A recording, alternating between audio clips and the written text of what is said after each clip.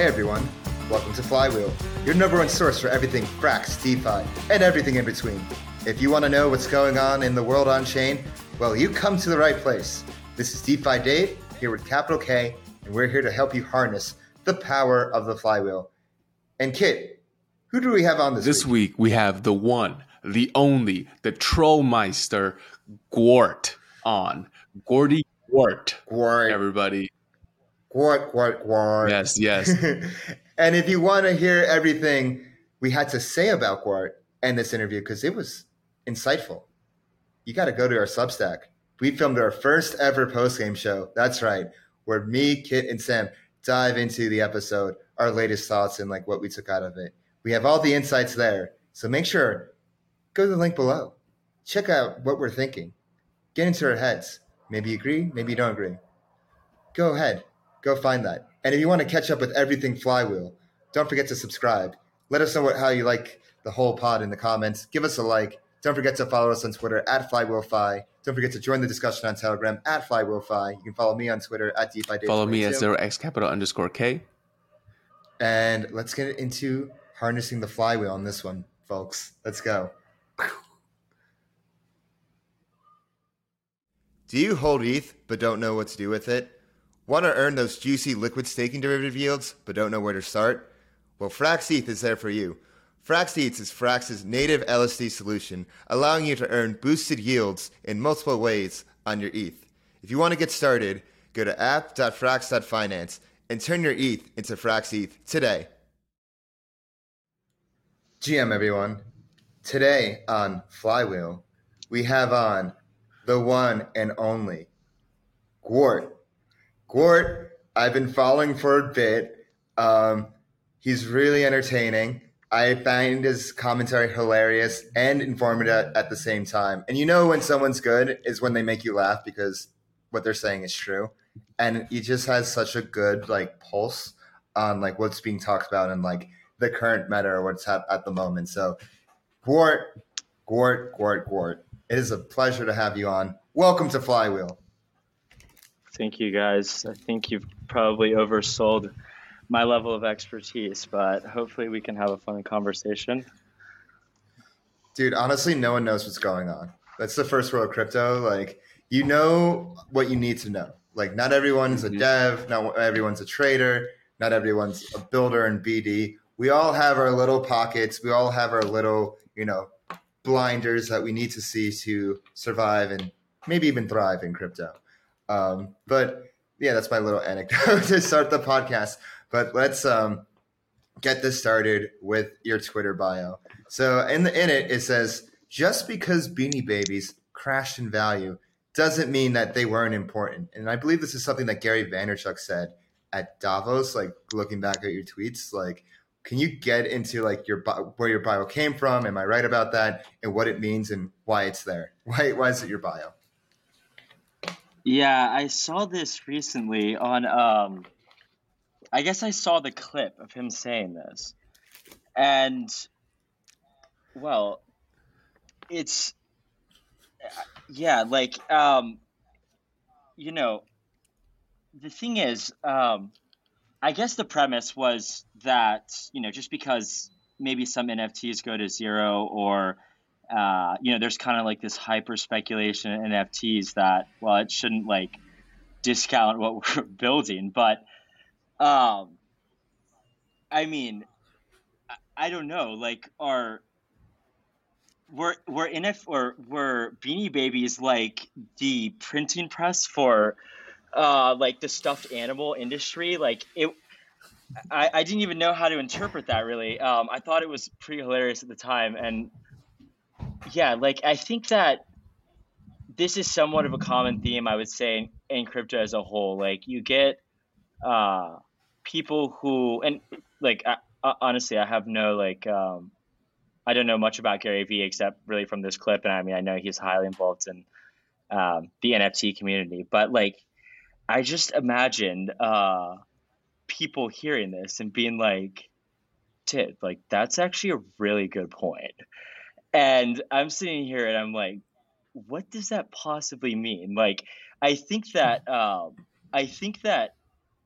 stuffed animals existed like long before Beanie Babies, and I think they existed like long after, and like yeah, it was just like it wasn't so clear to me what exactly that meant. But so anyways, it's definitely a troll. I don't know what exactly prompted me to put that in there, apart from that being like, yeah, this is like a really good metaphor for like crypto, because you can just like say whatever. Like there's no like, you don't have to have any like rational thought behind it. You can just like say things. And so yeah, naturally I was like, that's my new Twitter bio. Like yeah. So yeah, it's basically yeah. So go ahead. yeah. So basically, it's something that's just so ridiculous.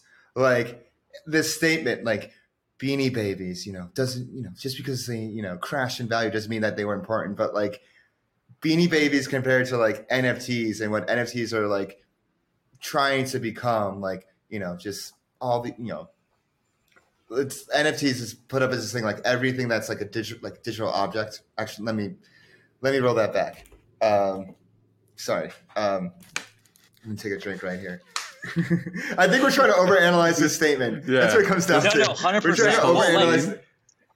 I mean, I don't know. It's such a ridiculous statement, like about the stuffed animal market. Like, I have no idea if anybody is like tracking the stuffed animal market and is like, oh yeah, Beanie Babies like transformed and like totally disrupted stuffed animals. And all of us are like, what are you talking about? But like, I'm sure his supporters like did like, that is spot on. Like, you really nailed that. Yeah. And like, it's just, if you embrace the absurd, perhaps like that's the best way to like synthesize this. Like, we're definitely overthinking it, but like for a good reason.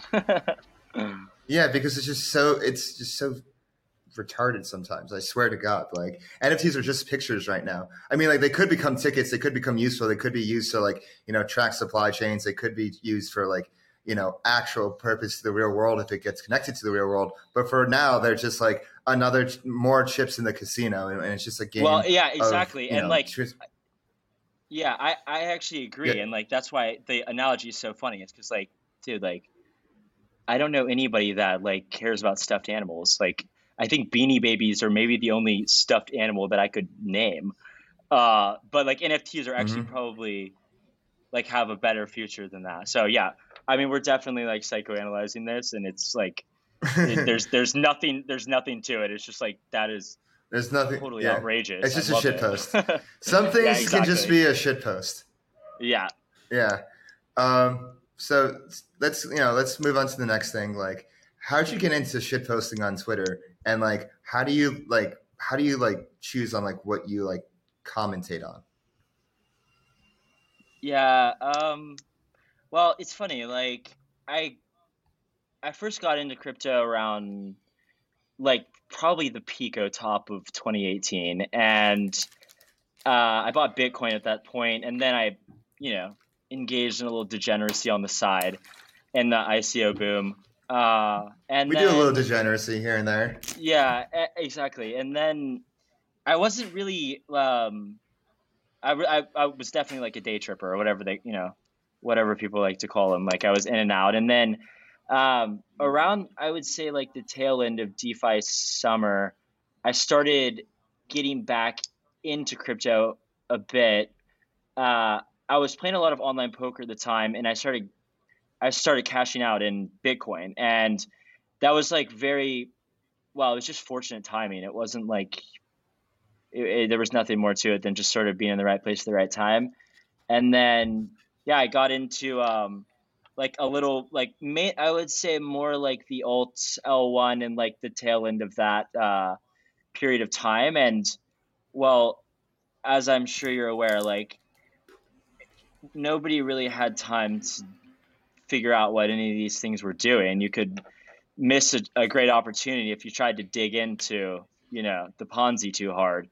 So yeah, and then like I suppose around when the bull market started to kind of dissipate, and it was clear that probably start pulling money off the chain, I started to like get a bit more attached to the space and the community, if that's one of the terms. And I did feel like I started actually writing this Substack, and the first like there actually, yeah, and actually, this is the reason I started the account is because it was primarily to advertise my Substack, which, in retrospect, I realize people don't really like to read long form, and so I've kind of somewhat given up on Actually, that's that. how I But found you. Was your Substack? oh, really? Okay, well, I figured like Mm-hmm. I was wrong and the market was right. Like Substacks are boring, and everybody's got a Substack, and everybody thinks that they have like very novel information to disseminate. And so I was like, well. But then, yeah, like, so the essence actually, ironically, was like I started my first few Substacks were like specifically about like VCs in the space and like some of the reservations I had about them, and they were serious. Like, it's like I was taking this very seriously.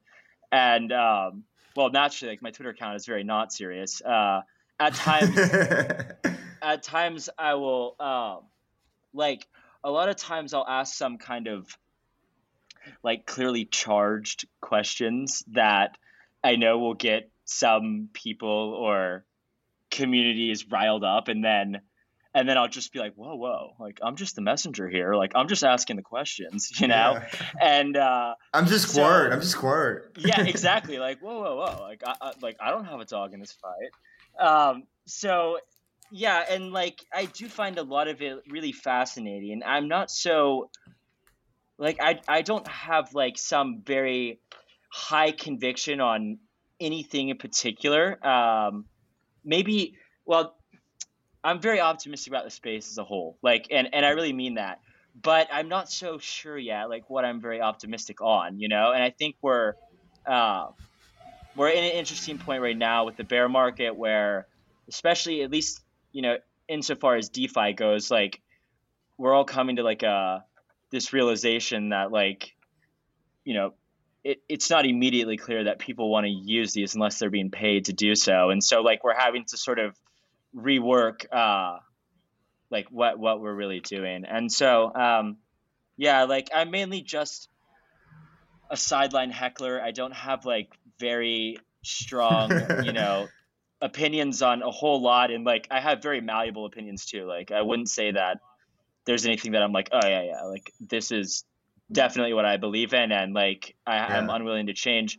I think um, I have been like sort of a maybe first and foremost, like ironically, like a Bitcoiner through and through. Like at least, um, like I'm not at all interested really in the Bitcoin community. Like, and I don't spend time in the Bitcoin community, but I'm also sort of like I feel that Bitcoin is kind of going to do its thing, and well, like I don't need to, you know, provide input so much on that. So I suppose that's like one of my like belief sets, but like I'm not embedded in like the Bitcoin maxi community by any means, you know, like that's not I wouldn't say that's like my Yeah. focus, but so Yeah. I noticed that you like pick on like narratives, like whatever like people are like Mhm. hot on or whatever like the threaders are trending on and coming out with, whether it's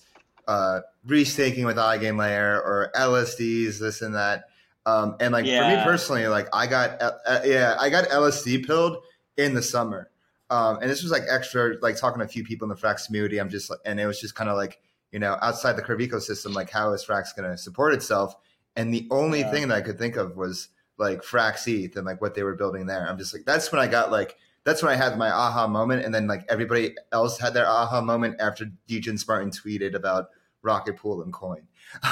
And so I'm curious, like, what your thoughts on like the whole LSD narrative and also the Eigenlayer narrative, which is just like yeah, another, like, it's a derivative, quite literally, of the LSD narrative. Because at the end of the day, it's the risk-free rate of DeFi and crypto is the ETH LSD, like the whole validator rate.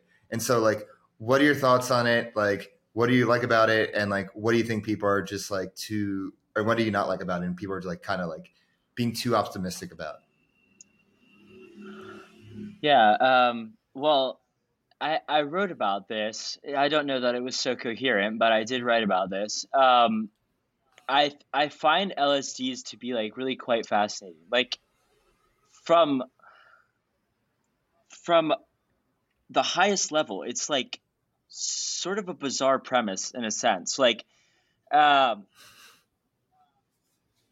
ETH's staking, like ETH's design is that there is, and I'm obviously really simplifying this, but ETH's design is such that you are incentivized to ascribe some illiquidity to your ETH, and in return you get some nominal yield, and in theory, I suppose, just in this equation specifically, the yield you receive is more or less equivalent to the opportunity cost of staking that ETH. And so, like, this is I assume most listeners understand this, and like, this is not so revelatory right now. I think that the interesting thing about LSDs is it's very much being able to have your cake and eat it too, in the sense that you are, in theory, locking up this ETH, but you immediately get a receipt for doing so, with which you can go and engage in whatever other degeneracy that you want, or maybe less degenerate behavior as well. I'm not suggesting like any archetype of LSD users, but I sort of came to the I sort of came to the go ahead. No, I'm just laughing at the same the degeneracy of LSD users. It's like that we chose that as our acronym. Oh, I know, yeah.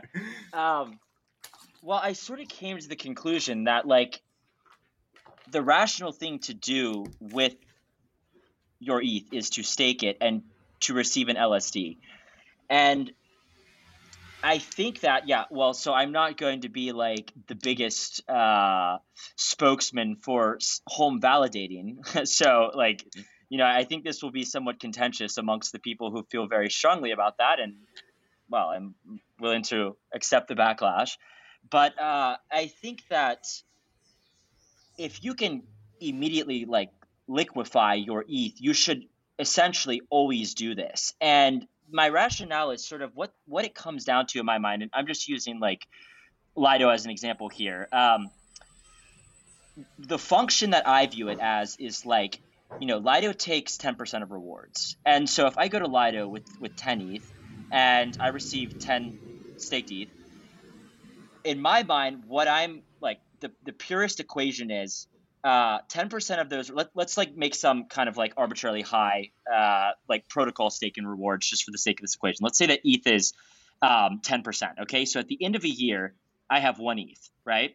Okay, so in my mind, the function is, can I earn 0.1 ETH doing whatever I do in DeFi? I think the short answer to that should be yes. I think the ability to have that Ethereum liquid is, well, you should ascribe like some very high percentage to that realistically. I think the counter argument to this is, well, you take on counterparty risk, you take on smart contract risk.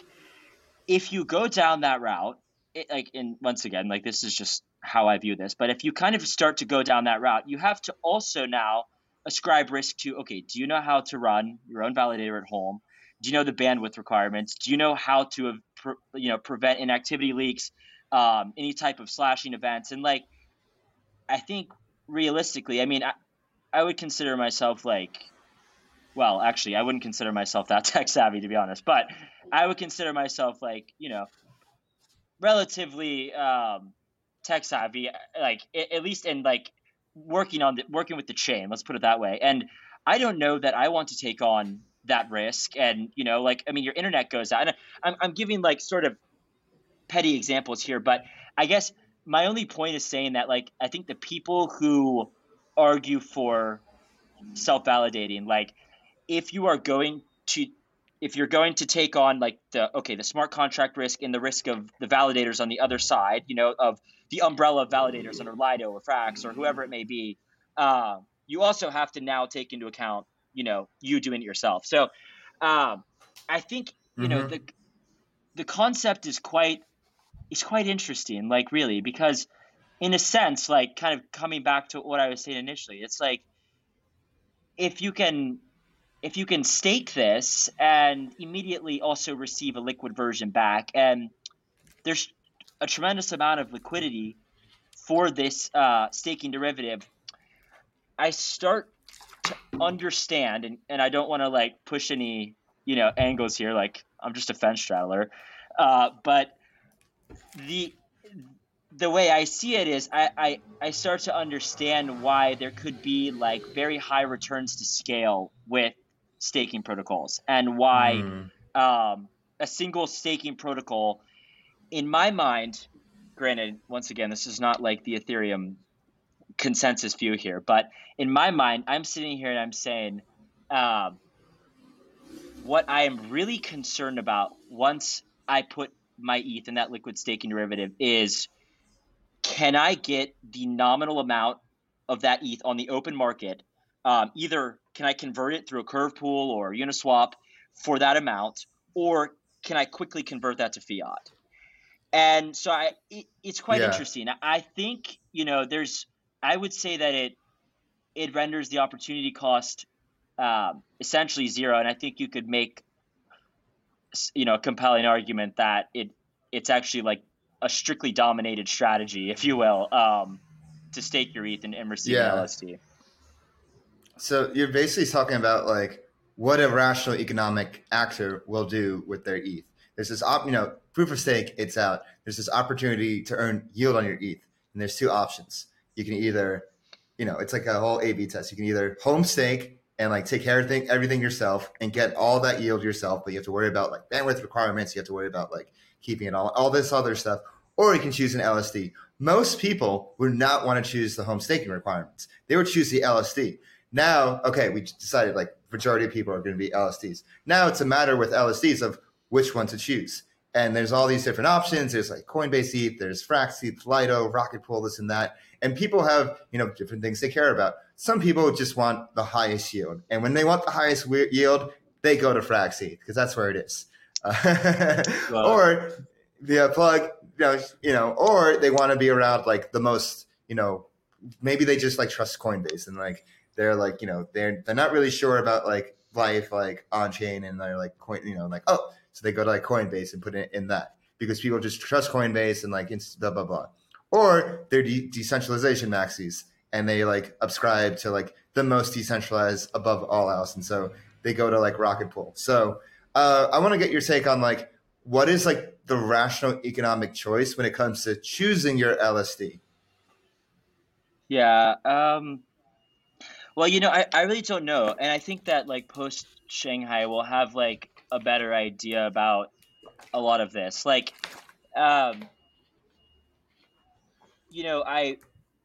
it's quite interesting, I think, actually. And there's something else that I think has come up with this that I found like it's very it's given me a lot of fodder to tweet about.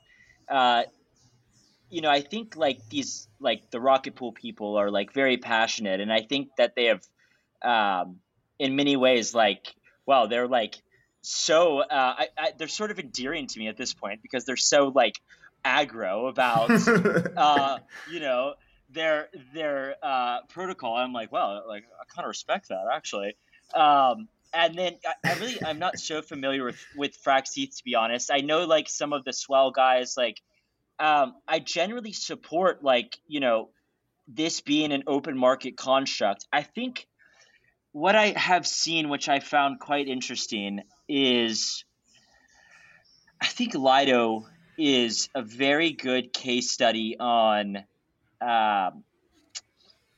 where we are at right now in crypto in terms of incentives and whether or not we really ascribe to this pure play incentive driven, the purest iteration of free market capitalism, or are we going to like take sort of a mission driven view? And a lot of what I've seen, there's been, I'm sure you guys are aware, there has been a good bit of pushback on Lido, really capturing a large amount of the staked ETH. And it's quite interesting. Like in a sense, I'm sitting here and I'm like, I understand like this, I understand the concerns that this is potentially a centralizing force in many ways. I also, on the other hand, I'm like, what we have here is a company essentially. Like I think I don't have any reservations about calling Lido a company.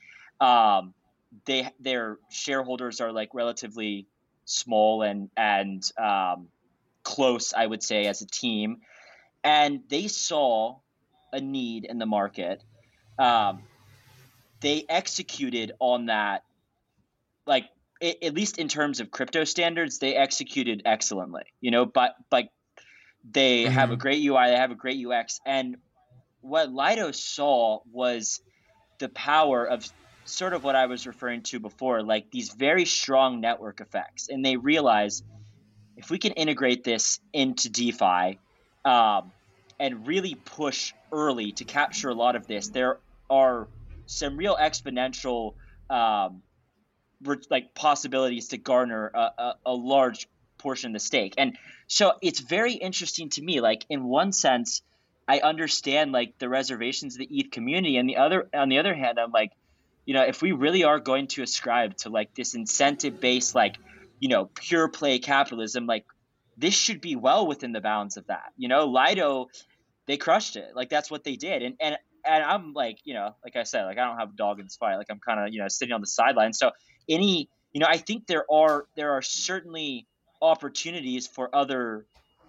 projects and protocols to understand how they can create synergies with their own. Like, so I don't know, honestly, like I said, I'm not so very familiar with Frax ETH, but I assume that's like sort of the premise. And like, I think there will be competition, but like, it's funny, like I've in this like bizarre sense, I've almost been like a bit sympathetic towards Lido, like for no other reason than like, yo, like these guys crushed it. And like, if, and now coming like higher level in a sense, like in this incentive based thinking, it's like, if you didn't want this to happen like this, then you shouldn't have like coded Ethereum like that. Like, that's like a very simplistic view, but like, this is what happens when we allow like a network, and you either follow the rules or you don't. And like, they followed the rules from what I can tell. Like they played fair. And I think that, other applications are playing catch up, but yeah, I think it's just like we have to see this from kind of like both angles here. Yeah, you make a really good point, and it reminds me of two things. I have two things I have to say. I remember seeing years ago, I think it was like 2013 or 2014, something happened with the BTC miners where like one pool got 51% of the stake. I mean, one like miner. Yeah, and they got like heckled, and they voluntarily, they got heckled. Like they socially like got, like you said, socially heckled out of like that stake, and like they don't even like exist anymore. I mean, of their hash rate. That's so funny, I think, in like proof of stake terms now, but yeah, hash rate.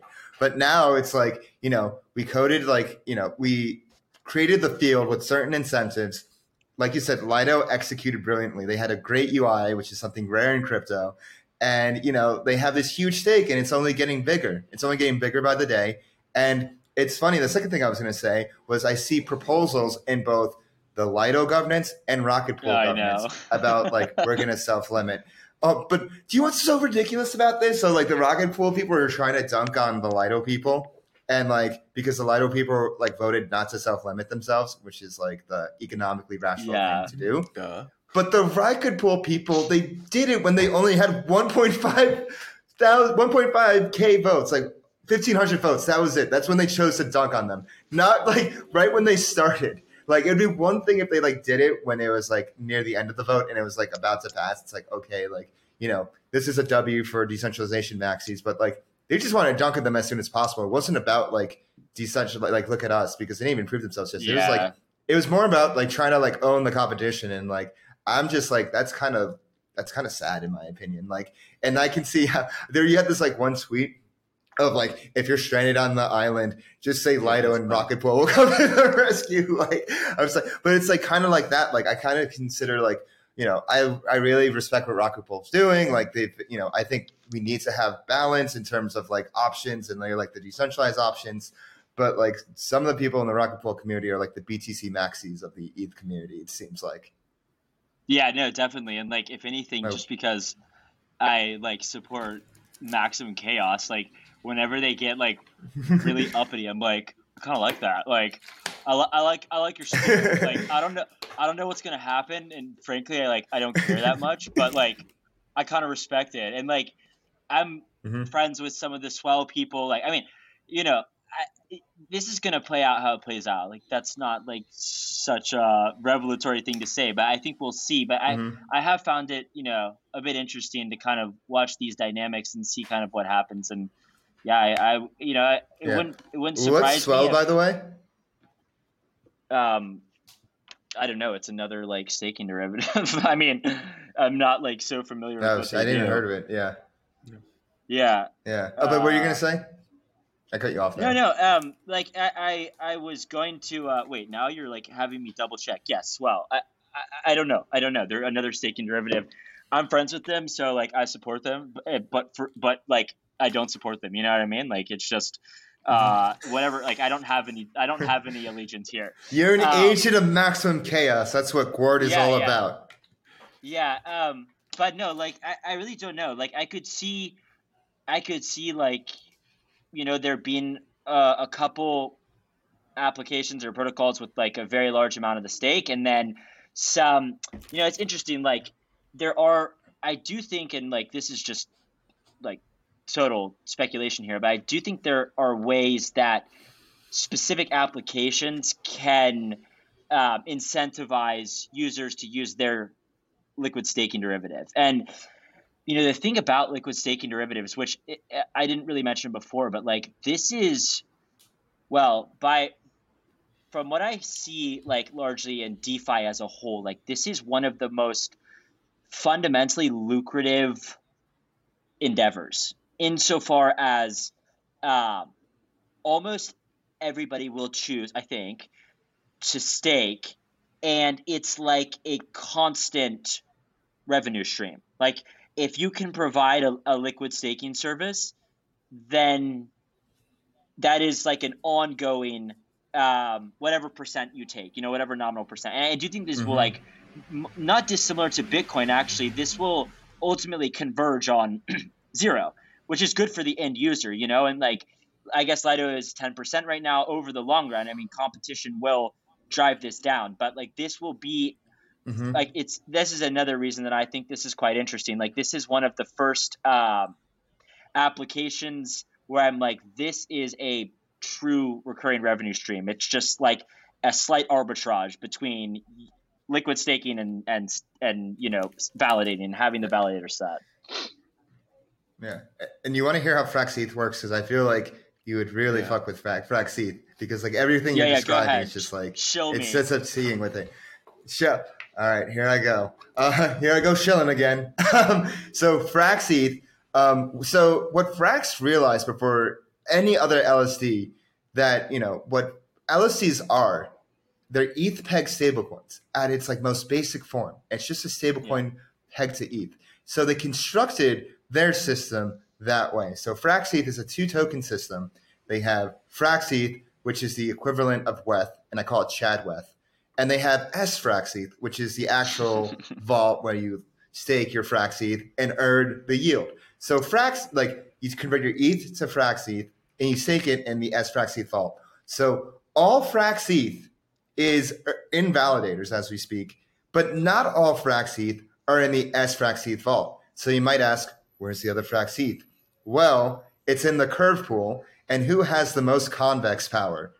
It's Frax. And who has mastered that whole ecosystem with bone incentives and just like has the whole ecosystem on lock? It's Frax. And so you have the Frax ETH curve pool, where Frax is directing incentives to use with their voting power, with their vote incentives, this and that. And what they're able to do better than anyone is to maintain that peg. Kid, every week on Frax Check, checks that Frax ETH pegged, and it's always like 0.9996 or some shit like that. It is perfect. You cannot, so you talk about like redeeming.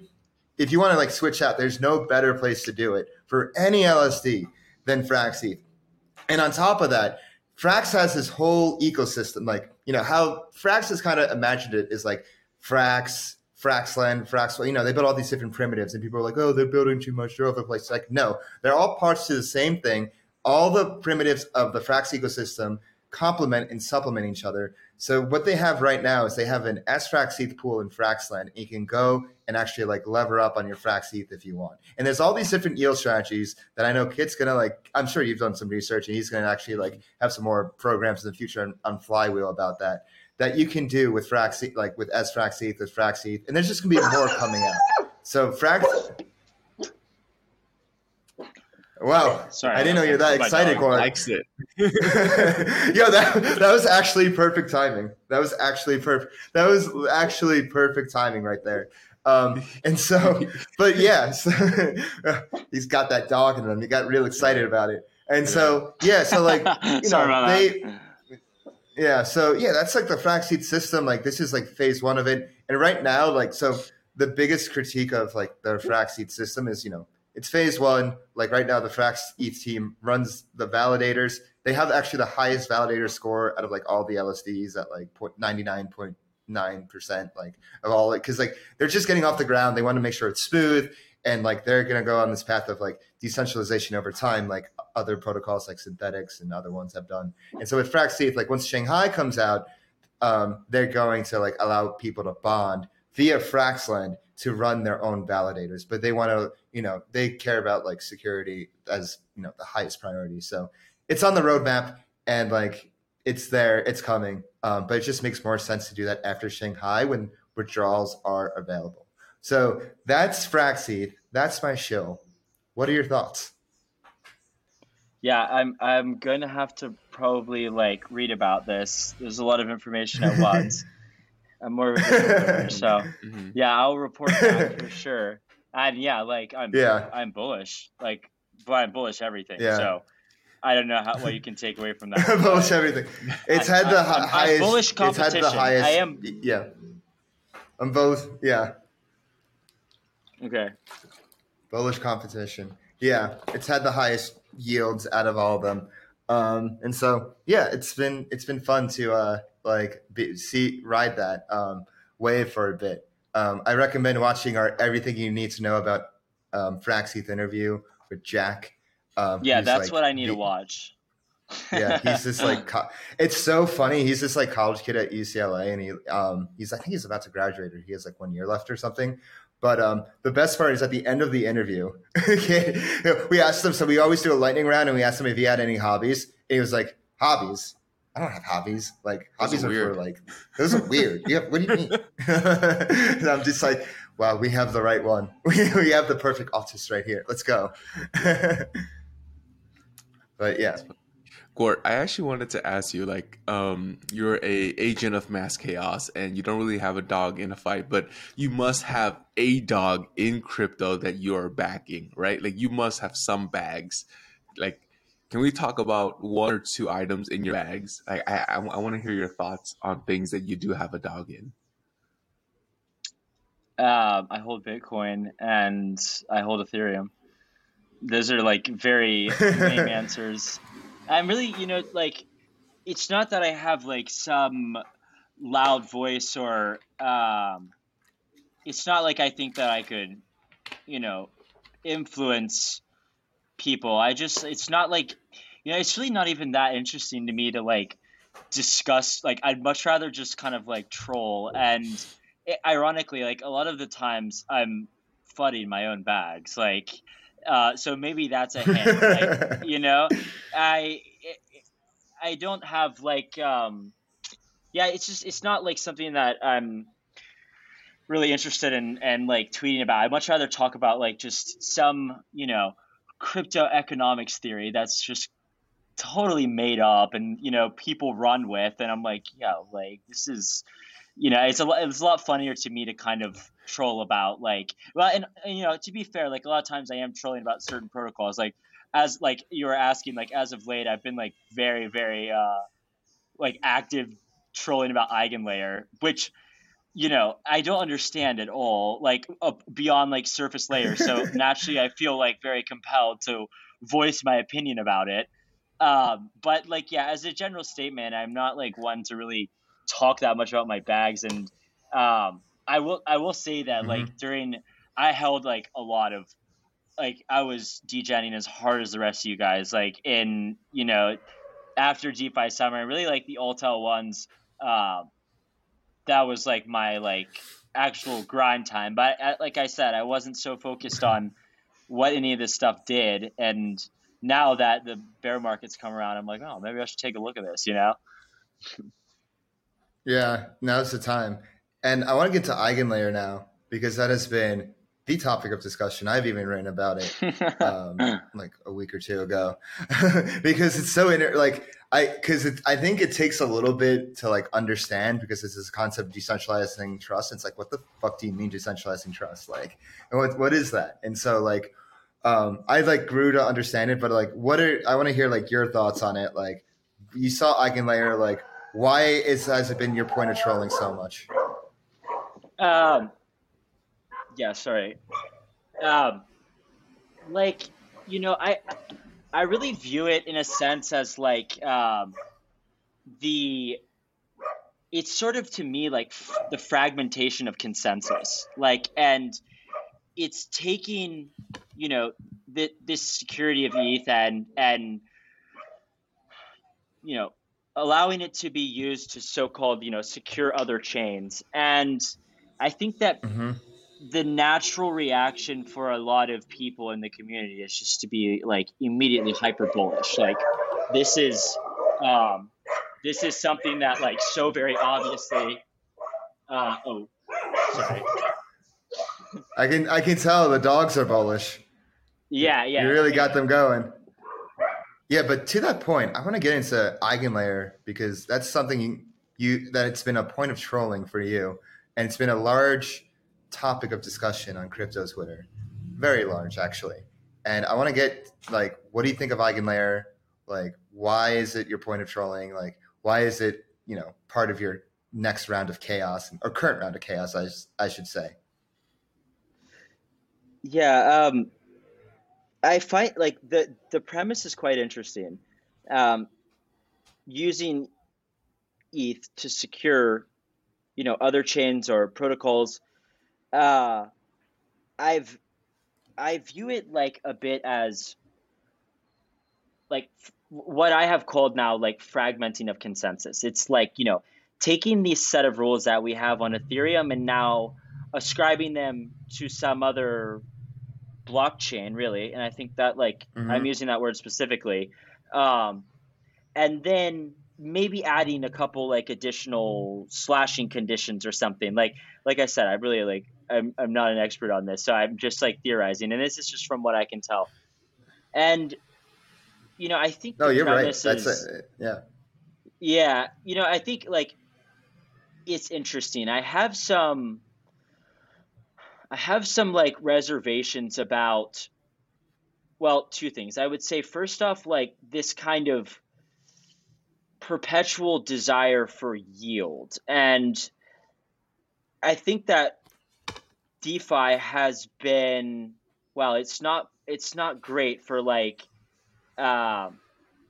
it's really taught people that like everything you should deserve yield. And let's say that like ETH staking yield comes down because there's a very large number of people staking. It's like, well, like you deserve more yield, you know? And I really don't know the ramifications of this yet, to be honest. I suspect there will be some sort of interesting like incentive misalignments. And I think, you know, generally I view blockchains as being these like systems of rules, like most simply. And you sort of ascribe to those rules or you don't. And if you don't, you go and go build another blockchain or you build an app chain or whatever it is. And well, yeah, I'm really not sure about like what the conclusion of this looks like. I think it's fascinating.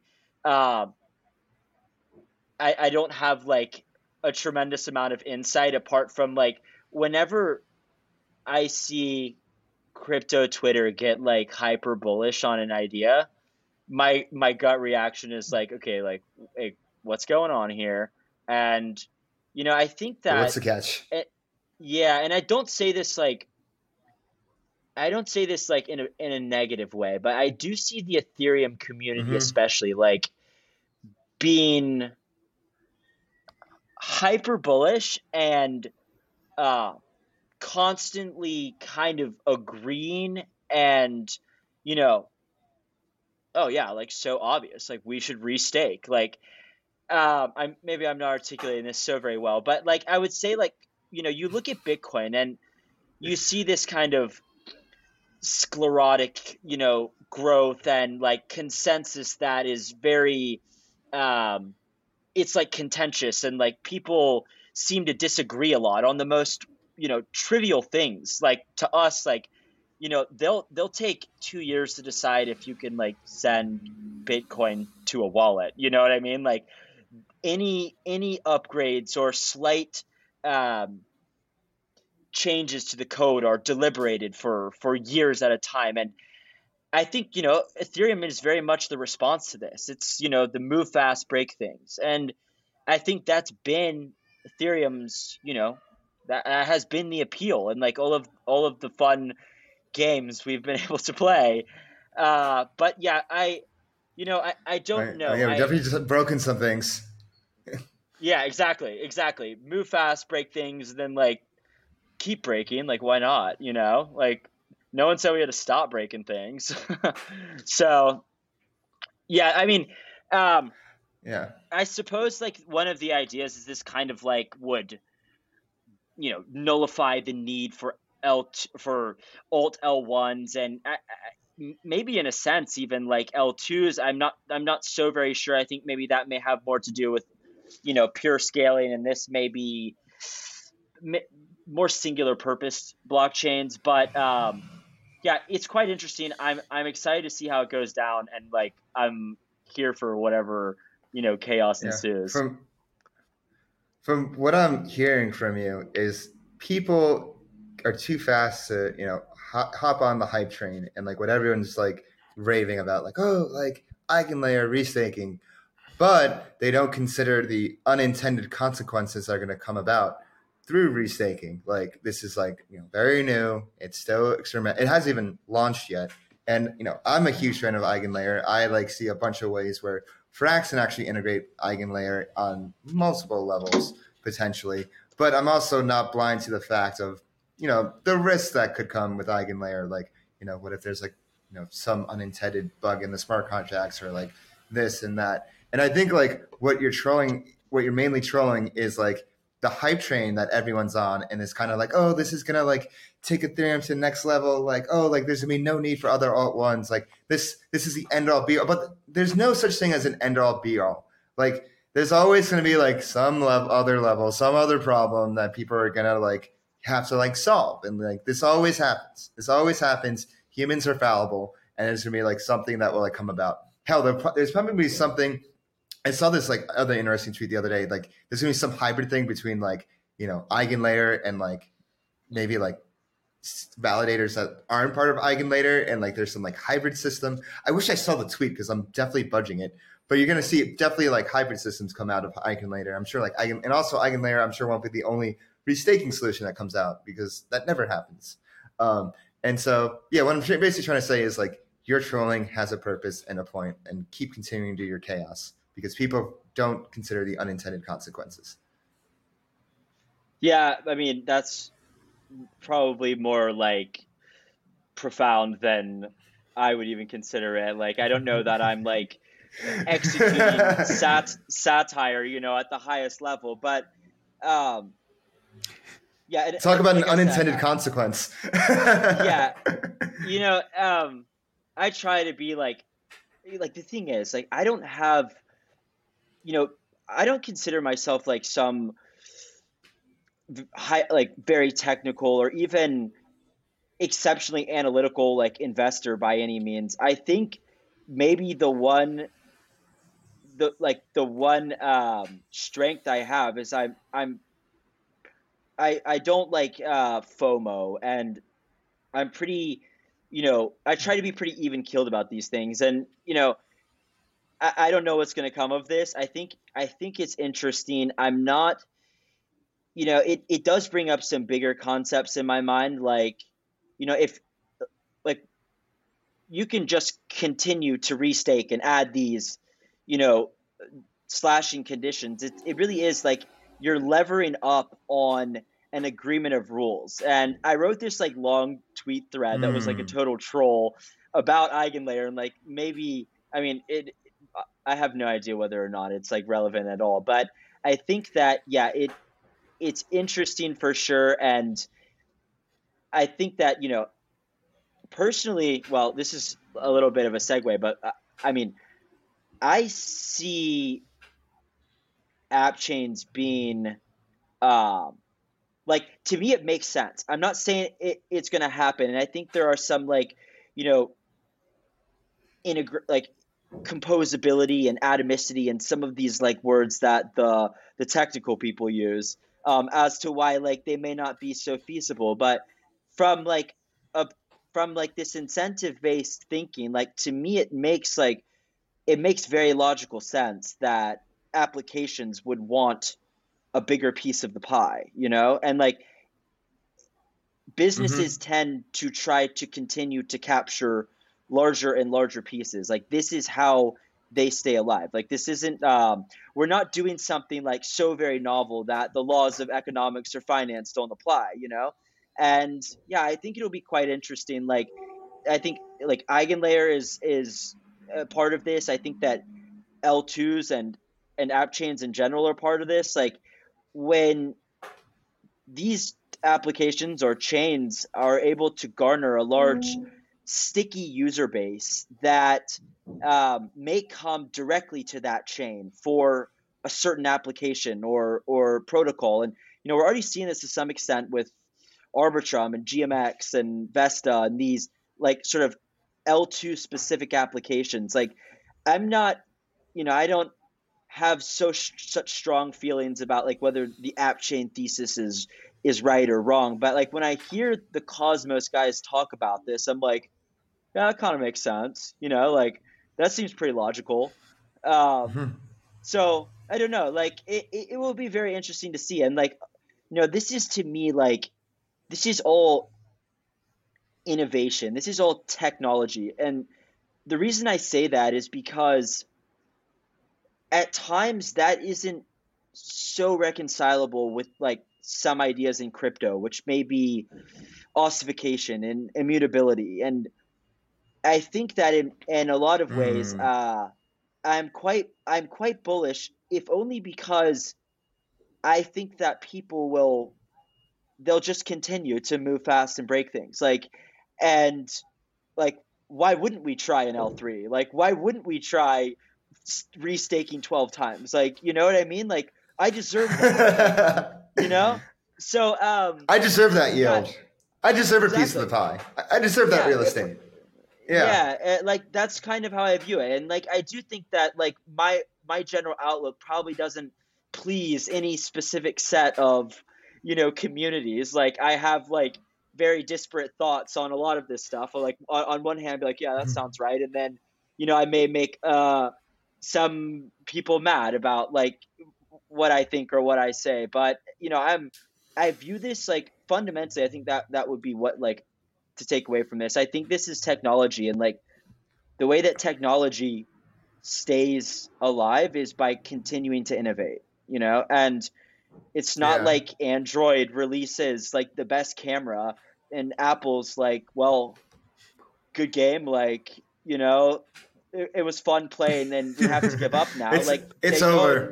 Pack it up. Exactly. Like they go and try to make a better camera. And like I think this is also in many ways how I view a lot of applications and especially in DeFi, which I think is kind of interesting. Like, this idea of immutability and ossification and like sort of really trying to remove humans from the equation. And I'm like, well, like, you guys are trying to capture the market. You guys are trying to continue to innovate and stay abreast of, whatever type of innovations are coming about. And like the way you do that is like you keep changing. Like it's not like you keep breaking. You don't stop breaking because like there's some ethos involved. At least I would say that from the application layer. So that was a bit of a digression. Yeah, but I think that was very well said. I think at the end of the day, people like to call us like pioneers to a new land, and you know what like pioneers do? They go settle and they want real estate. You know what the closest thing to real estate is? Owning your own blocks and like owning your own chain. And that's why everybody wants metaverse. Yo, the next big thing, metaverse real estate. Like I'm about to like buy a cruise liner for 500 ETH. Let's go. Call it the Doge liner. But yeah, like at the end of the day, like everybody wants like their own piece of the pie. And like, you know, that's why. And like, if you look at VCs, like there's so many L1s, but yet they keep investing in L1s because that is still like how they view it. Like, hey, like might as well like, you know, let's do it again. Let's own a piece of the pie again of like, we'll try it this way with like a different language, or like, oh, we'll try it this way, like faster transaction speed, bring it back to 2018. Like this, I mean, we've heard it over and over again. So like, I mean, you played the L1 game. Like, what is your take on like VCs just keep going with these L1s? Now you have like fucking Aptos and Sui and whatnot. Yeah, like this has been like maybe one of my bigger points of contention really with the direction that crypto has gone. I think like when I first got into crypto, I wasn't doing any type of like research, and I was very much just like, oh, that's kind of interesting. But I think one thing that kind of resonated was, or I thought was actually sort of interesting, was the ability for retail to get in on the ground floor of some business, or, you know, and crypto enabled that. And the ICO craze was, I mean, it was pretty much all rugs, but we all got in to the rugs at the same time. And there's something like, I think, profound about that. And, you know, I think it's interesting, like post ICO, you know, there have been regulatory constraints, and like, I think we need to be understanding of that to some extent. Like, you know, like founders can't really do launches, at least in the capacity that we may view as most fair or, you know, most mission aligned. But I have had a lot of reservations about like some of the direction that I've seen VCs go in this space. And, you know, it's funny, like I don't fault VCs, like at least no, I don't fault any individual VCs, and like this is them maximizing their own utility as well. Like if they can get seed rounds earlier than retail, like why shouldn't they? You know what I mean? But it does, I think, start to bring into question, like, you know, what are we doing here? Like at what point can we just sort of admit that this is, you know, I think if we are trying to mitigate the ability for you know, privileged actors in these systems to have advantages, then I think that VCs have done like have done a good job of like sort of creating moats that retail may not have access to. And I've been quite critical. I think that especially I've been sort of maybe even like I find the most egregious being VCs who invest in the equity side of the team and then also have some type of dual token warrant or equity. I mean, I think that is like fundamentally flawed from an ideological standpoint. Like, granted, like, you know, once again, like I don't have like some, you know, I suppose if you can do it, you can do it. But I think that, like, you know, I look at something like Uniswap, and I've critiqued this a lot, but like, you know, and I apologize in advance. And I'm using Uniswap just as an example here, and this could probably be extrapolated to a lot of the bigger DeFi protocols now. But, you know, I tweeted this. I said, I don't know that Uniswap holders, Uni holders, or the Uniswap DAO has a very good idea as to how Uniswap intends to make money over the long run. I mean, this is a business that fundamentally needs to make money. I do think that Paradigm and A16Z and the institutional investors have a pretty good idea. And I think that this kind of like governance and DAO, I think it's like, you know, retail are very impressionable and they want to be in on the ground floor of the rails of finance, you know? And I think that I look at this and I think, you know, Paradigm and A16Z just thrust $90 million into like a Series B or something. And, you know, they aren't doing that to fund public goods. Like, you know, maybe what ends up getting built is, this is another thing I troll about quite a bit, this public goods idea, but maybe like I can accept that like what ends up getting built is like some iteration of a public good, if you will.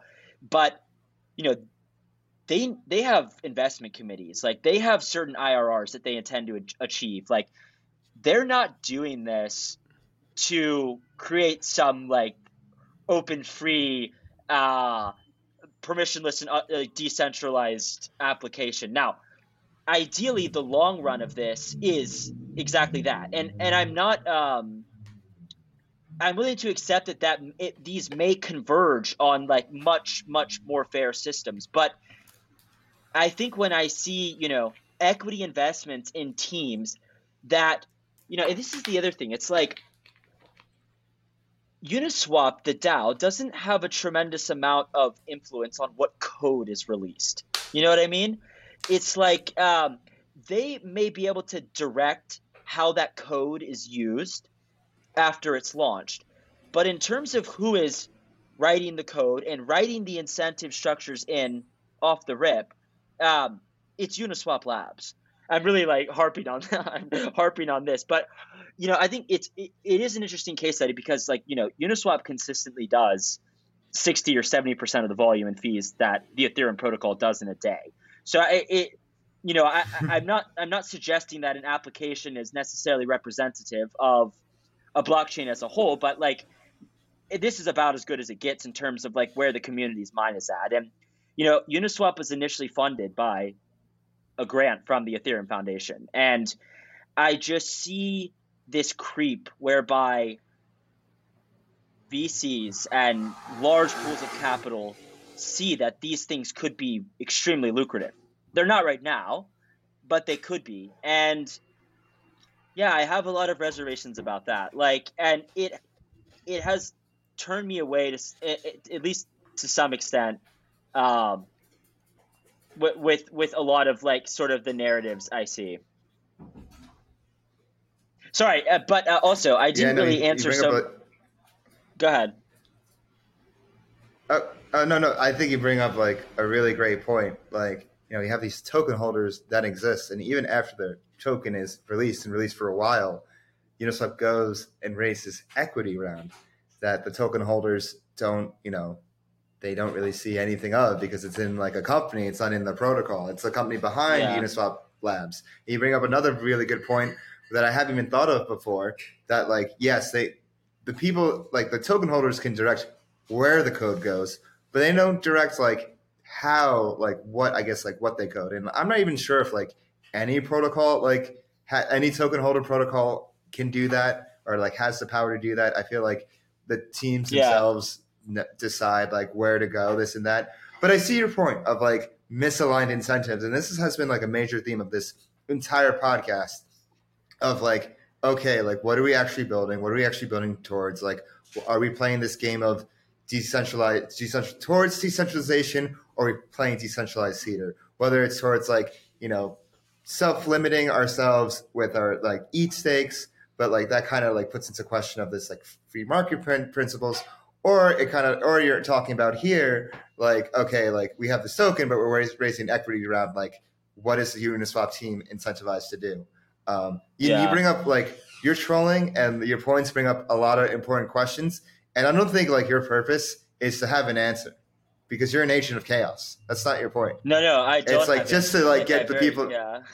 Yeah, exactly. You don't. But but with your chaos, you ask the right questions, and that's why we're here, and that's why we're on Flywheel Pod. Because I don't have the answers. I'm just I'm just the messenger. I can like articulate what you're saying in a different way, but like hell, I'm not that smart. I'm just like here, like listening. Kit, what are your thoughts? You've been listening this entire podcast. Like, what do you think of like this whole theme of incentives? I mean, well, first I just want to comment on Gwart, how he just, like he says, he just asks the questions and he kind of stirs the pot. And it's like, I just feel like if we were all in an open town hall and CT is like just this open space town hall, there's just this voice in the back, right? Because Gwart is short and you can't really see. And, he just shouts up about this question. Everyone's just like, oh, yeah. Let's talk about that question. You're like Socrates, because Socrates just like asked questions. He was just like smelly old dude in the back that like just kept on asking questions. He didn't have any answers. He's like, well, how do you know what you know? This and that. Like, are you sure? And like he'll just like kind of like pick at you and just pick at you and pick at you. And that's exactly what you do. Like Socrates didn't have the answers. And, he literally pissed off people so much that the city of Athens was like, oh, you're corrupting the youth, and they forced him to drink hemlock. And so, but like, yes, I am Socrates, of course. Perfect. Soundbite. End the pod there. Yeah, like Socrates. Yeah. But like, and I mean, that's the first thing kids about. But kid, I cut you off. But continue. Yeah, and then once we started kind of getting down to this, should we limit like Lido's reach? But that again go against the free market ideology and philosophy. And then you harped on the VC side, and that led me to think the same thing. I was like, well, we shouldn't harp on them either because they're just doing what they were made to do, and they just happen to do it really well. And then now like it kind of leads me back to thinking like, is this whole crypto thing we're doing just a complete charades of just like, this is just the new casino that we have just chosen to come and play. And now when we feel like the house, or in this case, there is no house, right? Because everything is kind of open and there's kind of no rules. Like, have we just exchanged like our the current casino for this new digital one where the rules are literally being made up kind of as they go? And then once somebody figures out how to hack it, like how Lido did, where they just grew to 30% of the market share, and they're like, well, this is where we are now. We're not going to stop. Like, this is where we find ourselves. So I'm just thinking, is there a way back to this kind of more utopia-like world that crypto was going to promise, democratized access for all and equity for all and da-da-da-da-da? Like, is there a path back? I think like that path is not going to be reached in like the current form of DeFi, especially like if you think about it, it's like mostly like people in like the first world developed countries like playing in this casino. Let's be real. I think like that path of actual like democratic access to financial opportunities that didn't exist because your banking system's fucked up. It's going to come in the developing world. Like I think the biggest innovations for like are probably going to come from like places where like they actually need it, and you actually do see that. I think like the biggest like not mind blowing, but it makes sense. But it's kind of like crazy to think about. The most like the highest used stablecoin in Iran is USDT on Tron, like because that's just the cheapest and fastest thing to use. And so like it's interesting, like the developing world, like they like use crypto out of necessity. Like I'm here in Brazil right now, and I see like what people are building. And I've seen what people have been building because I've been here like going back and forth for a few years. And they were like, I see them like hopping on trends before anyone else. Like they were building on Binance Smart Chain back in like winter 2020 and this and that. And so like you're more like, I mean, it's definitely not impossible to see payment solutions to like, or like real world solutions that come out of like the, first world. But like the very first worldy, they're like, oh, like let's put like treasury yield bonds on chain, like this and that, blah, blah, blah. They're not like really like thing that does like the average person can access. And the reason for that, it's like not very profitable to like make things for consumers unless it's done at a massive scale. And so like, it's going to have to be like, it's kind of like the same of when Europe used to be a backwater in like 1500s, 1600s.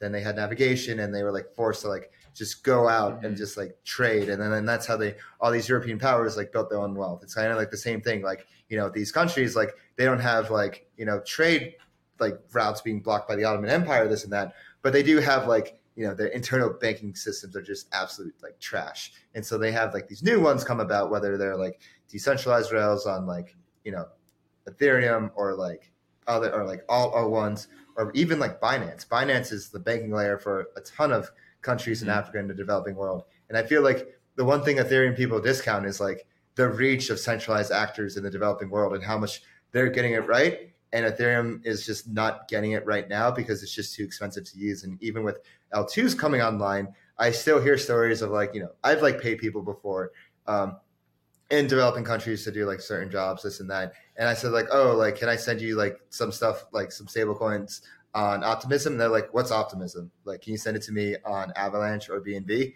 And I'm just like thinking to myself, like, well, it's like, damn, like, it's like what you're saying. Like, are we like actually like doing our job of like trying to, if our job is to like open access and equal access to all, are we doing it? Like, no, it's like you see these like incentives misaligned. I don't know. That's you're messing around with restaking and restaking and restaking. Yeah, you know, that's what we're doing. We're restaking to the 8th power over here. But these are like important questions, and I thought of this as well. I know that was like a long-winded rant, but no, Dave, that was good. Gwart, I actually wanted to ask you about like, what are your thoughts on the stablecoin landscape of how the largest stablecoins are essentially centralized parties? Do you think that's also, you know, free market doing its thing, and that we're never ever going to see a decentralized stablecoin, and we always need this kind of fiat off ramp that can just never be overcome?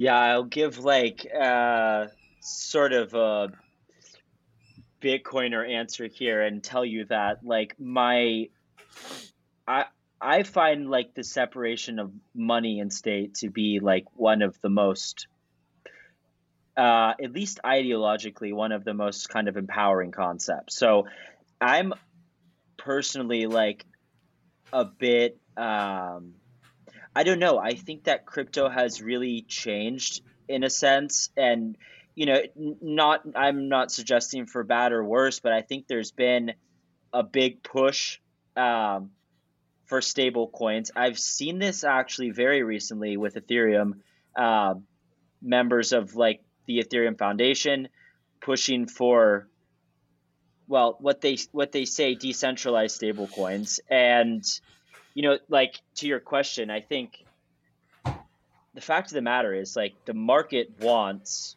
centralized stable coins. So like the market has been given centralized stable coins, not dissimilar to the market having wanted Ponzi's, and so the market getting Ponzi's, and then market wanting bigger Ponzi's, so the market got bigger Ponzi's, and then like all of a sudden we as crypto people are like, well, no, there's value in there. Like we've like this is an emerging technology. Like we found like the value, and I'm like, well, like you just built a lot of Ponzi's, and I think it's like, yeah, it's a bit presumptuous to assume that there's like a lot of value in there when what the market wanted was Ponzi's.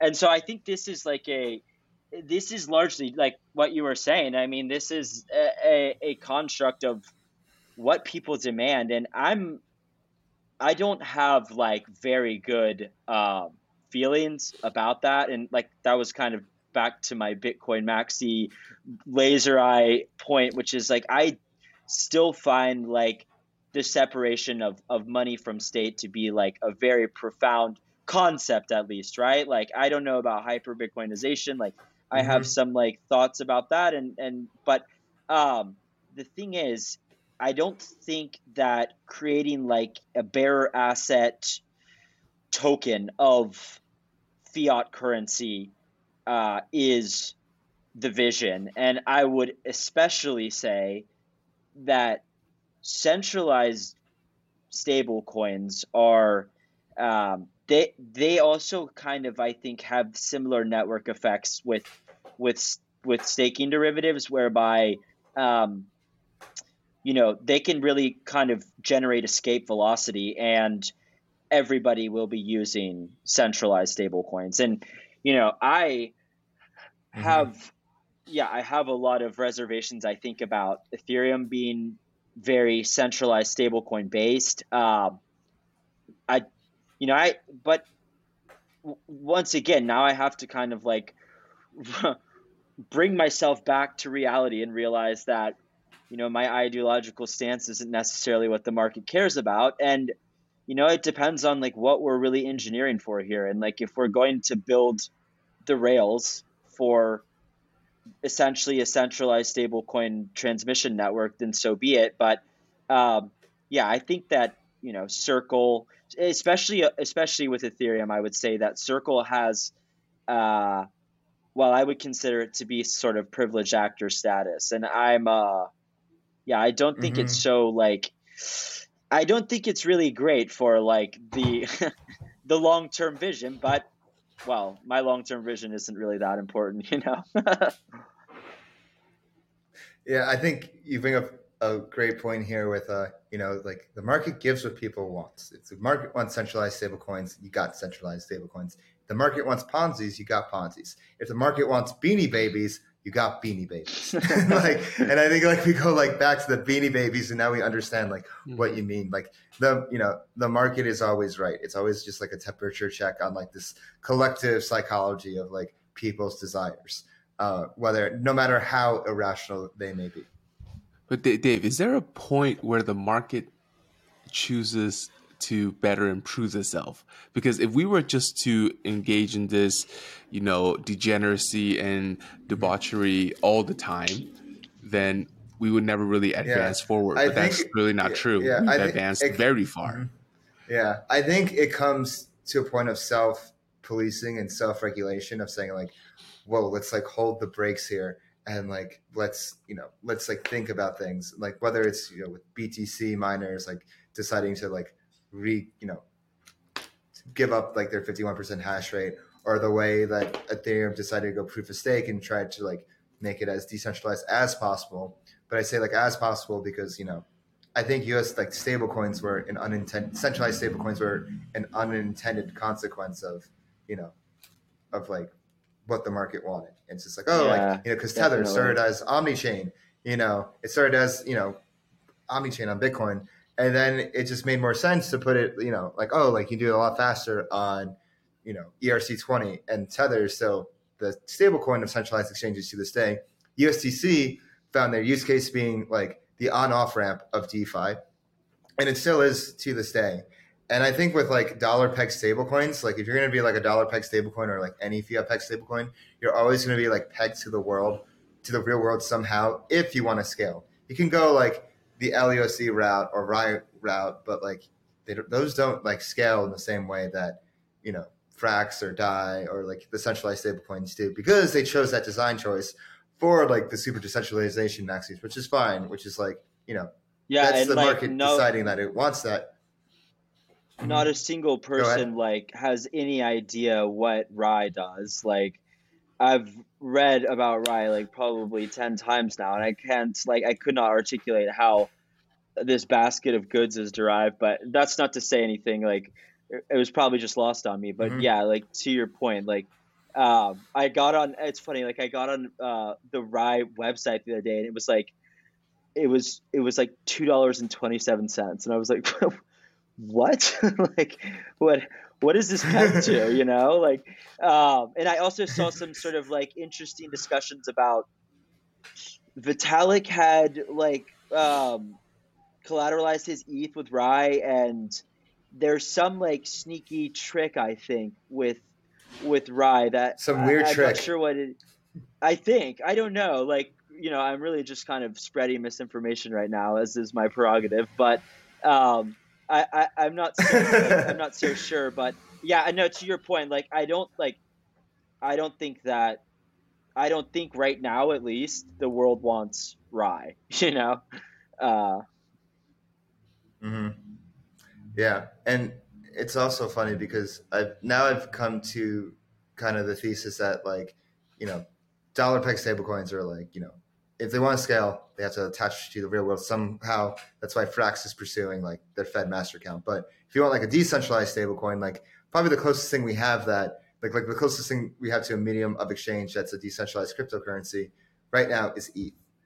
ETH, whether I see that being the decentralized stablecoin right now, but you can also like I'm not really up to date with the Bitcoin community, although I've been around a few Bitcoiners here in Brazil, and it seems like the Lightning network is taking up a little bit. So like maybe that becomes like a decentralized, like more decentralized payments. But I only see these things becoming like a medium of exchange if they stop being so volatile and they like finally like we have our cycles and maybe we have like one or two more cycles left in us. But like after those like one or two more cycles, then it's like those things like kind of like reach an equilibrium and they kind of reach their spread and like they kind of just slowly grow. And who knows, maybe BTC becomes what gold is for central banks and central banks and countries just hold BTC. Hell, maybe like ETH is put on balance sheets because companies need to pay for gas, so it's put for operational costs. Like this is how like these cryptocurrencies reach like the end game per se.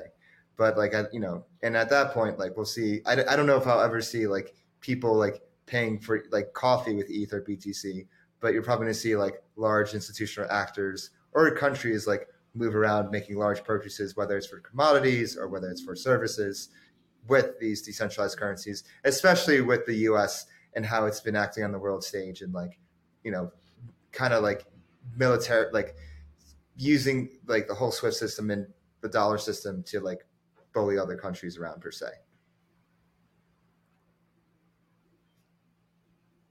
So, and right. Yeah, I would agree. I think all you guys are correct. Same. Because then, like, if I was just thinking about the one most ludicrous thing that happened this Ponzi was like all the ohm forks. If somebody were to drop an ohm fork right now, all three of us would be like, "Yo, that is so tone deaf. Like, did you just not see what had happened?" Like, bro, it's not 2021. Yeah. Right. So the market clearly wanted ohm forks at one point in time. Right. Actually, they wanted it so much they 9-9'd, right? And then now, fast forward, if you were to do something like that now, completely tone deaf. So yeah, I guess you're right that the market does kind of police itself over time. Yeah, it does. Yeah, and like at the end of the day, I think Vitalik, he made a great point on Bankless. I watched one of his latest Bankless interviews. He talks about like with crypto adoption, like whether it's going to look like the language Esperanto, whether it's going to look like Linux, or it's going to look like the internet. Like Esperanto, no adoption. Linux, like only people that are technically advanced use it, and then the internet, everybody uses it. And we're definitely not at Esperanto, but like it's still a question of if we're like crypto, like DeFi is going to be like Linux, or if DeFi is going to be like the internet. And I feel like the only way for it to get to the internet if there's like actual adoption and like and like people don't even notice that they're using it. And like will we get to that point? I don't know. Like Gwart, like what's your take on like do you see actual adoption happening within like 5-10 years, or do you think we're like in this like casino purgatory?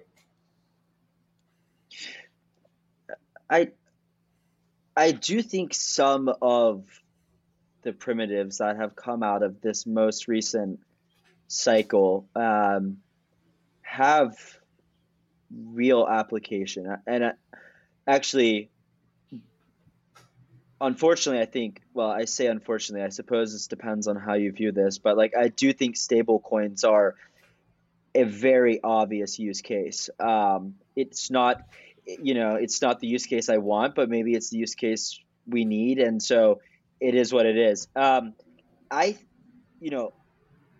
kind of started by saying that like, I'm very optimistic, but I'm not sure about what. And I do view smart contract functionality, however you want to interpret that, as being, there is some real innovation there. Like, and as someone who is typically maybe cynical about like the level of innovation, I think there is something there for sure. And I don't know what yet. And I think that kind of goes to what I was saying before, to the extent that like most DeFi was used to do more DeFi, and right now it's not like so immediately clear to me how we translate this.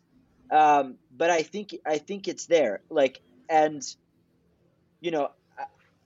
some of these primitives, I think, like for example, like I'm not like sold. Actually, I should rephrase this. I'm very much not sold on like the concept of pooling two tokens together and that being like a rational way to trade in markets. Like I think that um I don't know that like the current setup of AMMs is like a fundamentally sustainable model. I think that like DEXs in general, like I don't know if they, I'm really not like was never much of a trader or somebody who knew how to really analyze these systems and know whether I was getting a good price or sandwiched or front run. But like I think that I don't see why we couldn't build very low friction exchanges on blockchains. And I think there is some like credible argument that like finality and permissionlessness, these are like there is value here. I think most of what I have seen is sort of, okay guys, like let's tone it down, like there's some there's something here, but like how this kind of proliferates isn't so obvious to me yet. But there, like the fact of the matter is like there is we talked about VCs, like there is so very much money in this space at this point that it's like something's gonna come out of it. Like like it's almost yeah, it's almost too big to fail, in the sense that like there's a lot of funding, and I think there are some like I think Lynn Alden said this one time. Now I'm really exposing myself as like a Bitcoiner, but I think she said like a lot of DeFi is kind of like incremental improvements to the tech stack, and I think that like that's a reasonable take. Like like this seems like very logical to me. Now, with that said, and I'll kind of end at this, at least this kind of point. Like this is dependent on whether mainstream adoption values the ethos that we do. Like and I don't know that I could convince my mom to use something that she can't like reverse if she gets scammed. Like it's not like we're still at the point where most of these ideas are like pretty obscure, and I think we have to be very realistic that like most DeFi protocols are used by like 1,000 people a day. You know what I mean? Like as much if you only hung out on if you only hung out on crypto Twitter, like you would feel like the world runs on crypto rails, and the reality is like the world does not run on crypto rails, and there's good reason for that. Like I know this is sort of an off brought up point, but like the UX and UI is still like very, very confusing, and I still have problems. And yeah, granted, I'm not the most savvy chain user, but I'm like, I've used MetaMask a fair number of times, and it's like, it's not intuitive, and like, it's kind of a lame, point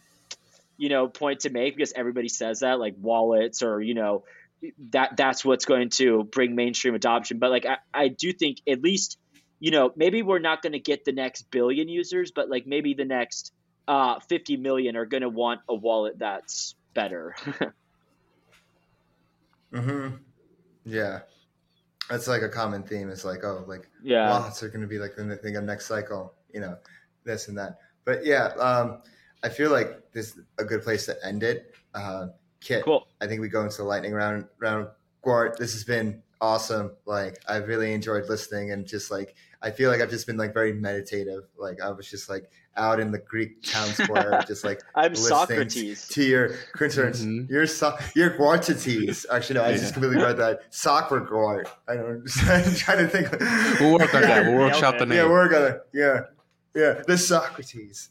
All right. Anyways, let's get to this lightning round. Kit, go ahead. Yeah, so Gwart, normally we kind of end the pod with a series of questions just to kind of get you know better as like a human, So the first question is, when was the first time you touched the chain? And sexes don't count. What was your virgin crypto experience? It had to be in late 2020. And I think it was Ethereum. Yeah, because prior to that, like 2017, 2018, I think I was exclusively on like Coinbase or some like janky like Stellar Lumens wallet or something of that sort back when I was degenning. Got it. Okay. And then second question is, what is your favorite off-chain touch grass activity? What are some of your hobbies and interests? Um, I play a good bit of golf. Uh, like I would say that would be like a recreational activity in which I engage. I'm a golfer. Not very good, but I like to go out and swing the sticks. All right, Gwart. What's some advice you'd give to your younger self? Well, I think like most everyone must answer like, but you can't be buy Bitcoin. Okay, no. I know you're gonna say, but no, don't say it. Don't say it. Don't do it. No, I was about to say, okay. You can't do that one. I think I have gotten like more even keeled as I've gone, through my crypto journey. But I think I could have told myself even earlier on to like, sleep on it. Like if you're feeling like you're gonna FOMO into something, like maybe sleep on it, and that maybe isn't like the most common advice given like crypto prices can really surge, but I've definitely done my fair share of just max aping into something because everyone was doing it, and like not even thinking about whether it was not thinking about whether it was valuable, obviously, like, but even thinking if it was like a good meme, like it could have been a bad meme, and it's just max ape because you see a few things. So I think like taking a bit of time, and like you don't have to invest on a thesis like this is going to change the world, you know what I mean? Like you don't have to be like a VC who's all about theses and whatnot. You can play the meme game, but even the meme game requires a bit of thought. Yeah. Or maybe no thought at all. Maybe just like left curve it. Like, oh, this is trendy. Yeah. And then the last question to kind of sign us out here is, if you weren't working in crypto, and what would your full-time career path be like right now? I was playing poker like, I guess during COVID, like basically full time. And I have done a bit of like real estate investment on the side, but I don't think I would have like a very structured career. Gwart doesn't like to be chained, I like to be able to kind of do whatever I want. Gwart is a free spirit. That's precisely how I should be known. You know who else was a free spirit? Socrates. That dude was just... He was. Right. Floating around. He was. Yeah. Spot on. And on that note, Gwart, it's been fun. It's been enlightening. And it's been great having you on. Thanks for coming. Okay. And hope to see you soon. Yeah, thank you guys. It was fun. Appreciate it. Bye-bye. Yeah, man. Thanks. Thank you, everyone, for watching this episode of Flywheel with Gwart. And if you want to really get into this episode, make sure you check out our Substack below. We have a whole article written with every little detail of maybe even some things you missed. So make sure you check that out. And also, don't forget to watch our post game with me, Kit, and Sam, breaking down what happened this episode. We really get into it. And we've been really getting to our Substack over the past few weeks. Kit, can you talk about that a bit? Yeah, so we have content lined up pretty much every single day for you. And like Dave said, we have written down what we talked about in the Gwart pod. So we basically took notes for you guys as well. So go there and take a look at that. And the post-game show. Hey, listen to this. Yeah, listen to this. We got Frax in review for the week. We got Frax check. We got the whole pod review. We have assortment of articles. We have money moves. We have it all. It's on our Substack. So make sure you subscribe to that. Don't miss out on what we have to say. And if you don't want to miss an episode of Flywheel, make sure you subscribe. Leave us a comment. Give us a like. Make sure you follow us on Twitter @FlywheelFi. Join our discussion on Telegram @FlywheelFi. You can follow me on Twitter @DeFiDave. You can follow me at 0xcapital_K. And Check out the postgame.